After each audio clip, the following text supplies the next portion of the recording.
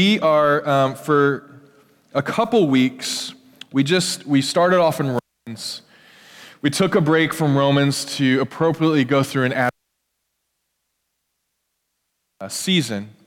And until February, we're going to go into a 4-week kind of refresher, kind of jumpstart kind of sermon series, calling it Connected in Communion. And the whole intention of this is for us to understand us as a people, who God's called us to, what is community, why do we have to do community through communion, what does that even mean, how do we rally together, why has God called us as a church together, what do the relationships look like in a church, and what community is. So that's what we're going to be doing for the next few weeks, and that'll launch us into our by talking about this. Is this going in and out again? Gosh dang it. Okay, let me take this thing. I was like, are you guys messing with me back there? You turning me down? You turning me up? I'm going to turn this off. Switched. Is that better? Okay. So let me just state a fact that is kind of something that people want to kind of turn to. I had a friend this morning kind of joke with me, and every time I'd see him, he would just do this morning, just kind of joking with me and pretending like he doesn't see me. But the reality of that kind of a thing sometimes happens in the church. If you've been in the church for any period of time, you know that the church can get what Marianne and I call crunchy. Sometimes in our relationship, we get a little crunchy with each other.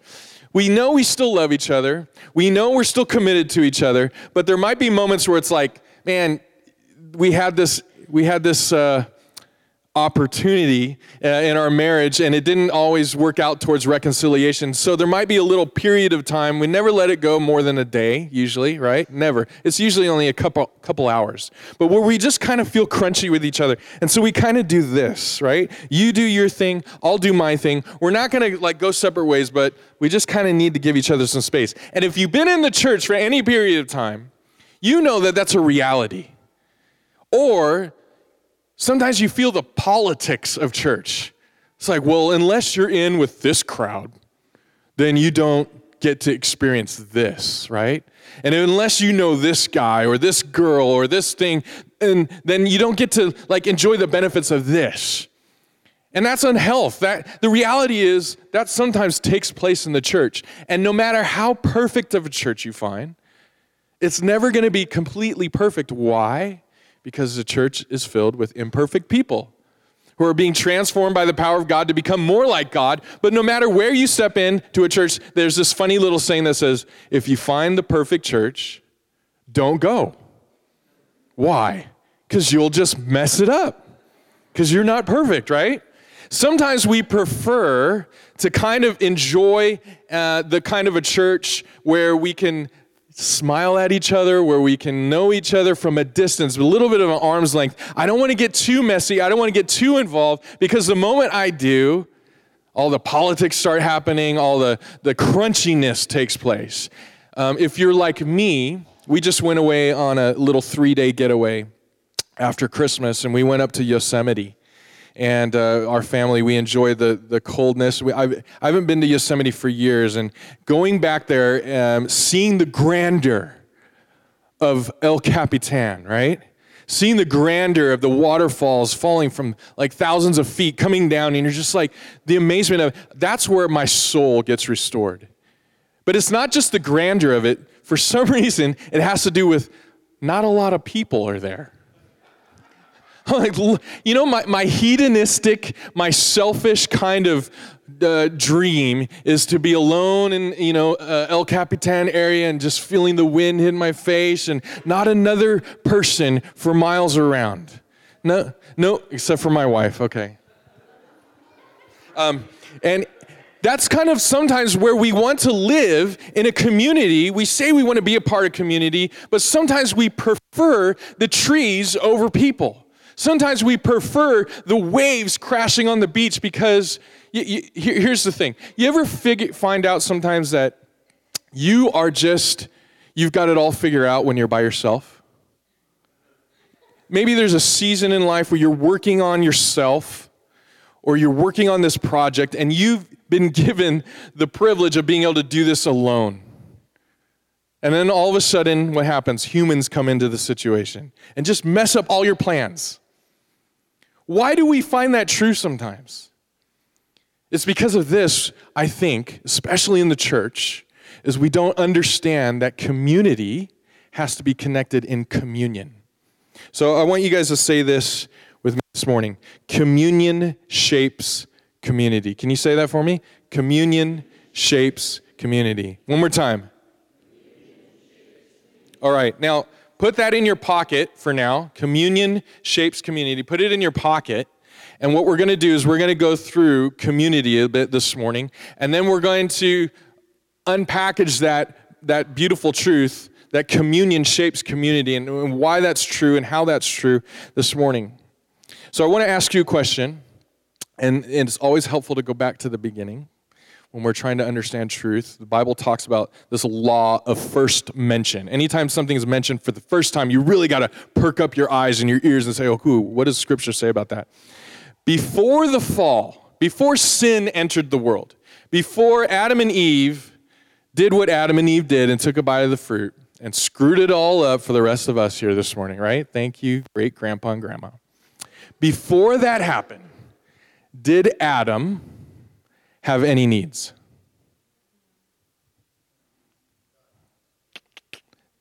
Before sin entered the world, here's why this question is so important for us as we look at the truth of community. Because how we answer that will shape and form and will determine our actions and our decisions that we make when we are engaging in church community. So, for some reason, we tend to think that the more spiritual we get, the more mature we get, the more we grow in our Christian faith, the more we step, if there was a ladder, so to speak, and we're trying to get to God and we're getting closer, if the goal of Christianity is to get to God, we sometimes think the more mature we get to God, the less that we need people, the less that we get dependent on people, right?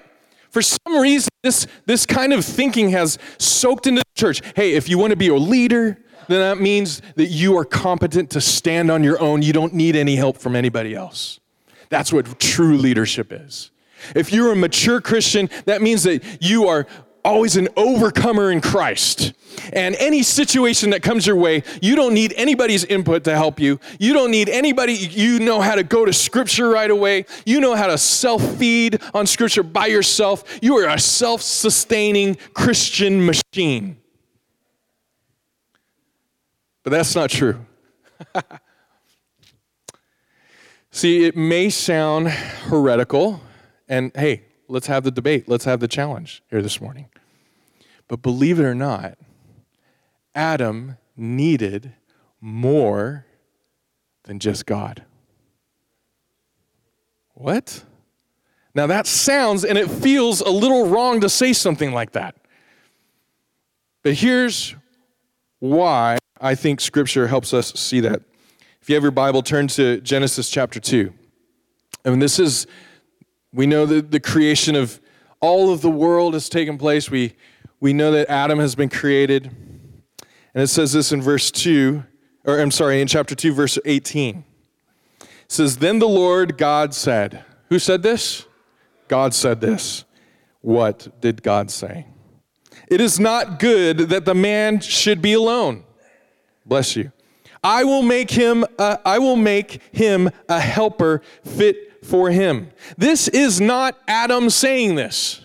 Adam was actually quite the opposite. He was kind of a stupid general dude, right? He's just like, I'm fine. Bring a bunch of animals to me. Maybe I can find a helper there. God, in his creation of mankind, said what? It is not good for man to be alone. And this refutes and it pushes back this kind of understanding that if somehow we as Christians get more mature, we get more spiritual, we get more godlike, that's really the goal, is to get closer to God and become more like God, right? To transform us into the image of God, that somehow that equals our dependence from each other, and it somehow equals us being stoic and being able to stand and like the old I think it's Simon and Garfunkel song. Some of you guys don't have a clue who that is. Sorry, kids. I am a rock. I am an island, right? My dad was a hippie, so I listened to that stuff growing up. No, you're not a rock. You're not an island. Why? Because in the beginning, God created man. And when God looked down at man, he says, this isn't good to be alone. And if you've been at a wedding, this is what every preacher preaches at a wedding. And we always usually only ever apply it to marriage. But this has to be applied to community as well. And so friends, the more spiritual, the more mature we get, does not equal our dependence from each other. It actually is quite the opposite. You were not created to be alone. Not even alone with God. You ever hear somebody say, all I need is Jesus? No, that's not true. All you need is Jesus and community. Like, if you want to say all I need is Jesus, try to hold your breath for 5 minutes in here this morning. Now, I know that's so like, oh, come on, Kelly. That's a physical thing we're talking about. Okay, maybe all I need is Jesus and breath. Okay, well then try not eating. Okay, maybe all I need is Jesus, breath, and food. Okay, try not having coffee. Okay, maybe, and you guys, the point of what I'm saying here is that God created us with a need. And so sometimes we think, because the fall happened, that's what no, this is pre-fall. This is pre-sin enters the world. Now, there's an object lesson here in chapter 2 if we continue reading it. And I think God was trying to prove a point with Adam. So he brings all the animals up to him, right? And he says, all right, 2 dogs, 2 cats, 2 mice, 1 human. 2 lions, 2 tigers, 2 bears. You knew where I was going to go with that, right? How many humans? 1. 2 rabbits, 200 rabbits, 2,000 rabbits. I mean, it is what it is, right? 1 human. Here's what the Bible says in Genesis chapter 2. If we continue reading there in verses 19 through 23. Now out of the ground the Lord God had formed every beast of the field and every bird of the heavens and brought them to the man to see what he would call them. And whatever the man called every living creature, that was its name. Verse 20. The man gave names to all the livestock and to the birds of the heavens and to every beast of the field. And here it is again. But for Adam there was not found a helper fit for him. So the Lord God caused a deep sleep to fall upon the man, and while he slept, took one of his ribs and closed up its place with flesh, and the rib that the Lord God had taken from the man, he made into a woman and brought her to the man. Then the man said this, and it's like a serenade. If you can imagine Don, who's the romantic, Don de Leon, I don't know what his name is, sitting up on the balcony with his flamenco guitar. This is what happens here. This at last is bone of my bones. I don't know if he had a Spanish accent. Okay. And flesh of my flesh, and she shall be called woman. Whoa, man, right? Because she was taken out of man. See, finally, this need that God had put into Adam is met through God's blessing. And there's illustration. God is saying, okay, Adam, I'm going to let all of creation go. And for you, sometimes we think, okay, creation's enough. All I need is me in the trees. All I need is me in this waterfall because I feel so close to God. And the moment people start getting involved in it, I feel far from God. The problem we have with that is because we don't understand, again, that our community is based and it needs to be seen through the lenses of communion. Some people would say, well, the closer I get to God, the more I feel like I don't need people. I feel like I'm connecting to God closer when I'm away from people.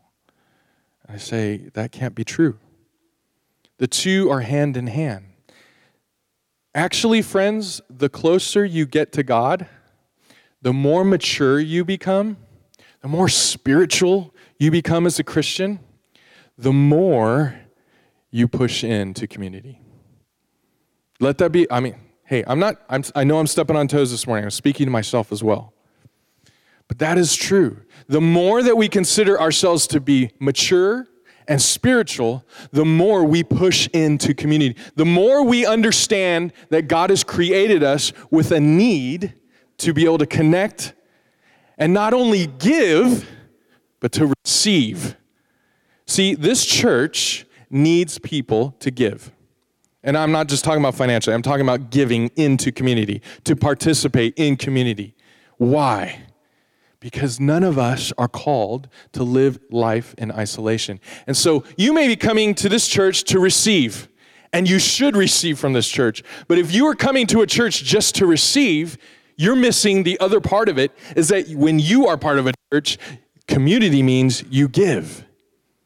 Because there's other people that need your gift.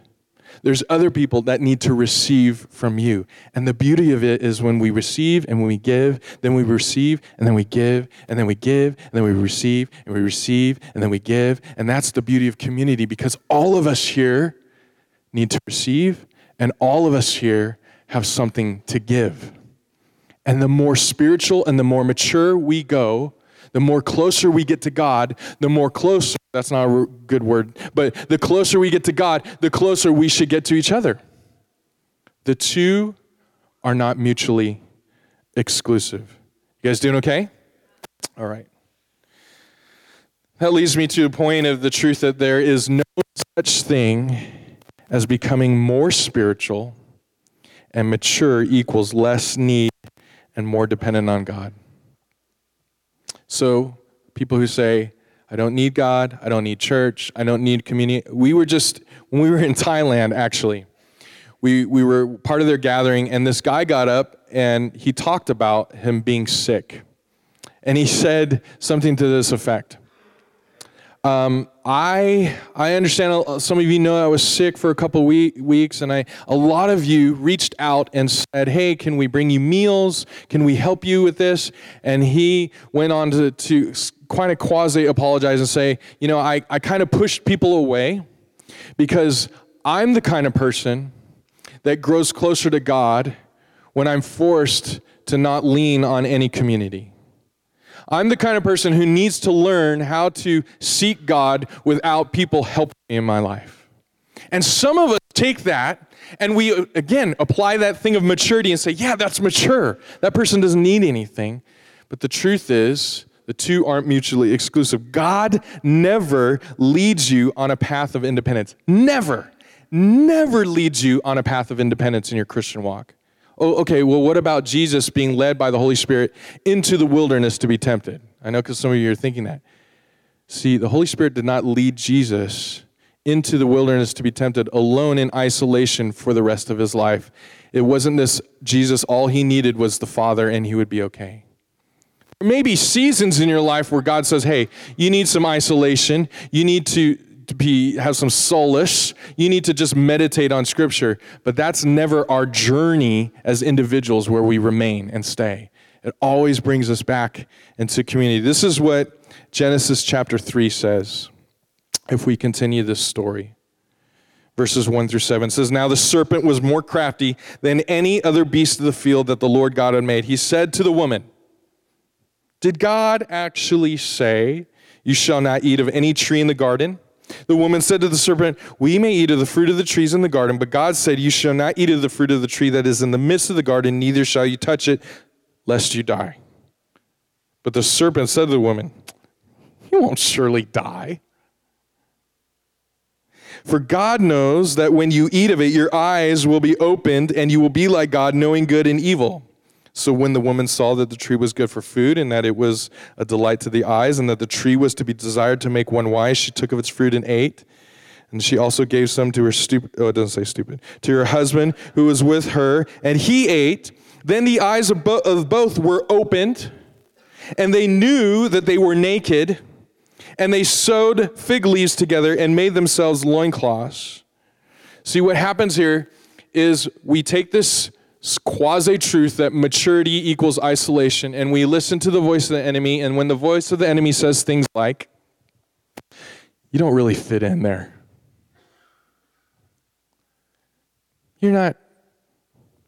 That's not your crowd. Or he says things like, you've really messed up. You've really sinned. And I don't know if you should show your face around a bunch of people who are probably living a better life than you. You should probably isolate yourself a bit from them. Just until you kind of get things together. Then when you are living a better life, then you can come back to this community. You know what? Your family right now is a big mess. You need to focus on your family. You need to, make sure your family's in a good place before you engage in community. Because, obviously when you engage in community, you need to bring health into community, and your family's in not a good place, and you're not going to bring any health into this community. You're actually going to be a drag on people. People are going to be like, oh my gosh, I can't believe this person's asking for help again. And see, what the enemy does is he takes this and he perverts these truths, and he speaks lies, and he whispers to us, and he says little things that seem like truth, and it would seem like wisdom, but it's just a little bit off. And we tend to, like Eve, believe the enemy, and we distract ourselves, and we isolate ourselves, and we push ourselves away from community. And it's just like the lion praying, and he looks for that one impala, that one deer that somehow gets isolated from the rest of the pack, and it's always that one that gets taken out. And I see it over and over and over and over again. I hear people say things like, I left this church to come to this church because that church really didn't have community. I left them because I wasn't really getting connected. Or I hear the same thing here. I'm leaving because, I love our community group. I love the group that I'm in, the life group that I'm in, and I'm getting really, but, I want certain attention from these certain people. And so I'm going to go look for a church that I can get this attention from these people and this certain group. And then what happens is the enemy isolates us and takes us out. And that's the strategy of the enemy. When God's plan, you know what I do when I tend to feel isolated from people, when I tend to feel down, when I tend to feel like I'm being a little less cared upon? I intentionally will push in to people. I intentionally will say, okay, God, I need to receive, but in my receiving, I'm going to give. And you know what I always find? Is that in my giving, I always find I get receiving in the back. Isn't that interesting how that works? My encouragement to you this morning is if you're in a place where you're feeling a little like, I really need to receive, push in. Push in. Join one of our groups. What do we do here at Southlands? How do we practically work this out? We gather together on a Sunday morning. We have groups that meet through the week. We join together here and there. We get together for prayer. We have teams that people serve on. Are these things so that we can get butts and seats? No. The goal of Southlands Chino is not to get butts and seats. I said butts, okay? It's going to be all right. Because the reality is, even if you do all these things, you still can be excluded from community. You could do all the check marks. You can go to all of our groups. You can go to every Sunday morning. You can serve on every team. You could do all the things that we say, this is how you get connected here at this church, and still not engage in community. If you're just feeling it. See, when you do all these things and you push in and you say, man, I serve on the worship team, and I'm not just here, I don't just show up on a Sunday and just do my thing. I engage with the guys and the girls that I'm playing with on the band. When I'm on hospitality, I'm not just showing up and I don't say hi to anybody else on the team. I'm engaged. I'm getting here early and we're starting, oh man, it's early. Why do I have to fill the juices on this thing? It's like, yeah, this sucks. Okay.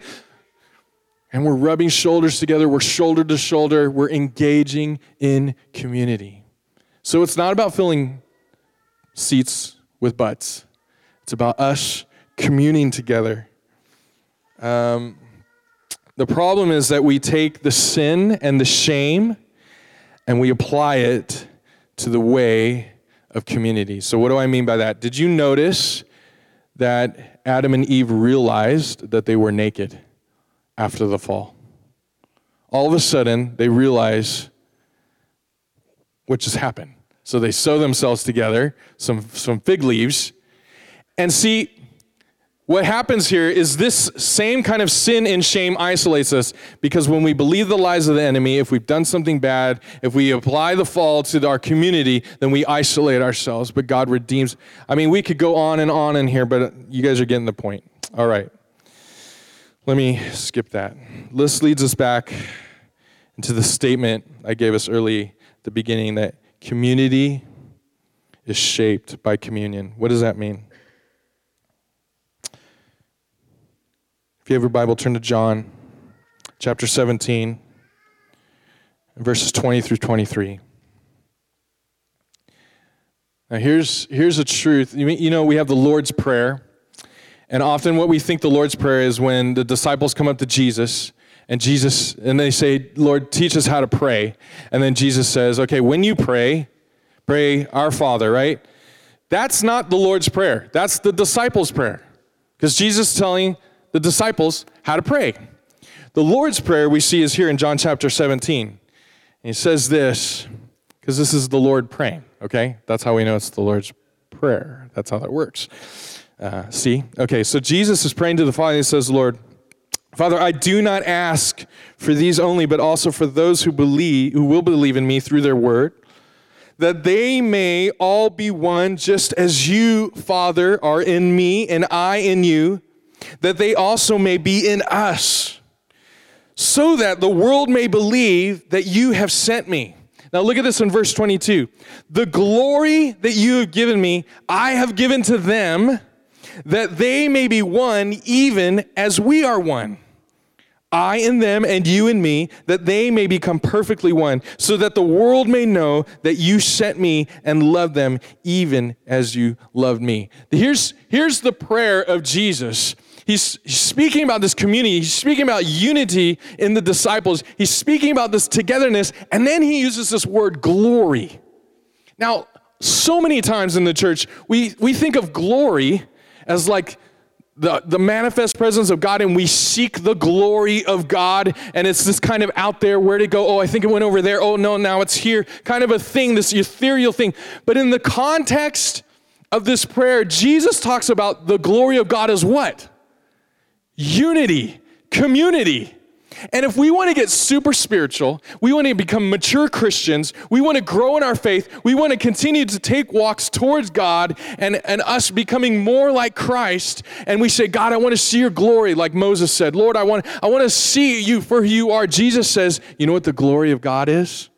It's when the saints are in unity together and they understand that they need each other and they're not living independent lives apart from each other. That's the glory of God. What's the application for us? God, we want your glory. We can't do it alone. We need each other. We don't want to just live in a kind of a culture where we kind of do this with each other. Hey, yeah, how's it going? Good, great. Okay, see you later. No. We understand that we need each other. We engage with each other. And I know I'm preaching to the choir this morning, but unless this is, you know, when this hits the rubber hits the road, it's like a fork in the road moment. Man, am I going to engage in community? There's a moment where, let's just take our Sunday morning gatherings. Yeah, not really. I had a really long week. No one will miss me if I don't show up this morning. I'll just kind of call in sick a little bit. You guys get the point. I'm not trying to make us feel guilty. What I'm trying to get us to understand is the beauty of community, that God created it, and he created us with a need. And how communion shapes. Jesus says the word glory in reference to unity. We're talking about glory. and how we want to become more glorious. And if we ask the question, how does communion shape this? The reality is that we can't go to these tables, what we're about to do in a bit here. We can't go to these tables this morning and, so to speak, thank God for his body that was broken for us, his blood that was spilt for us, without understanding the beauty of the communion that Jesus created for us because in that action. See, what we often want to do is have community on our own terms.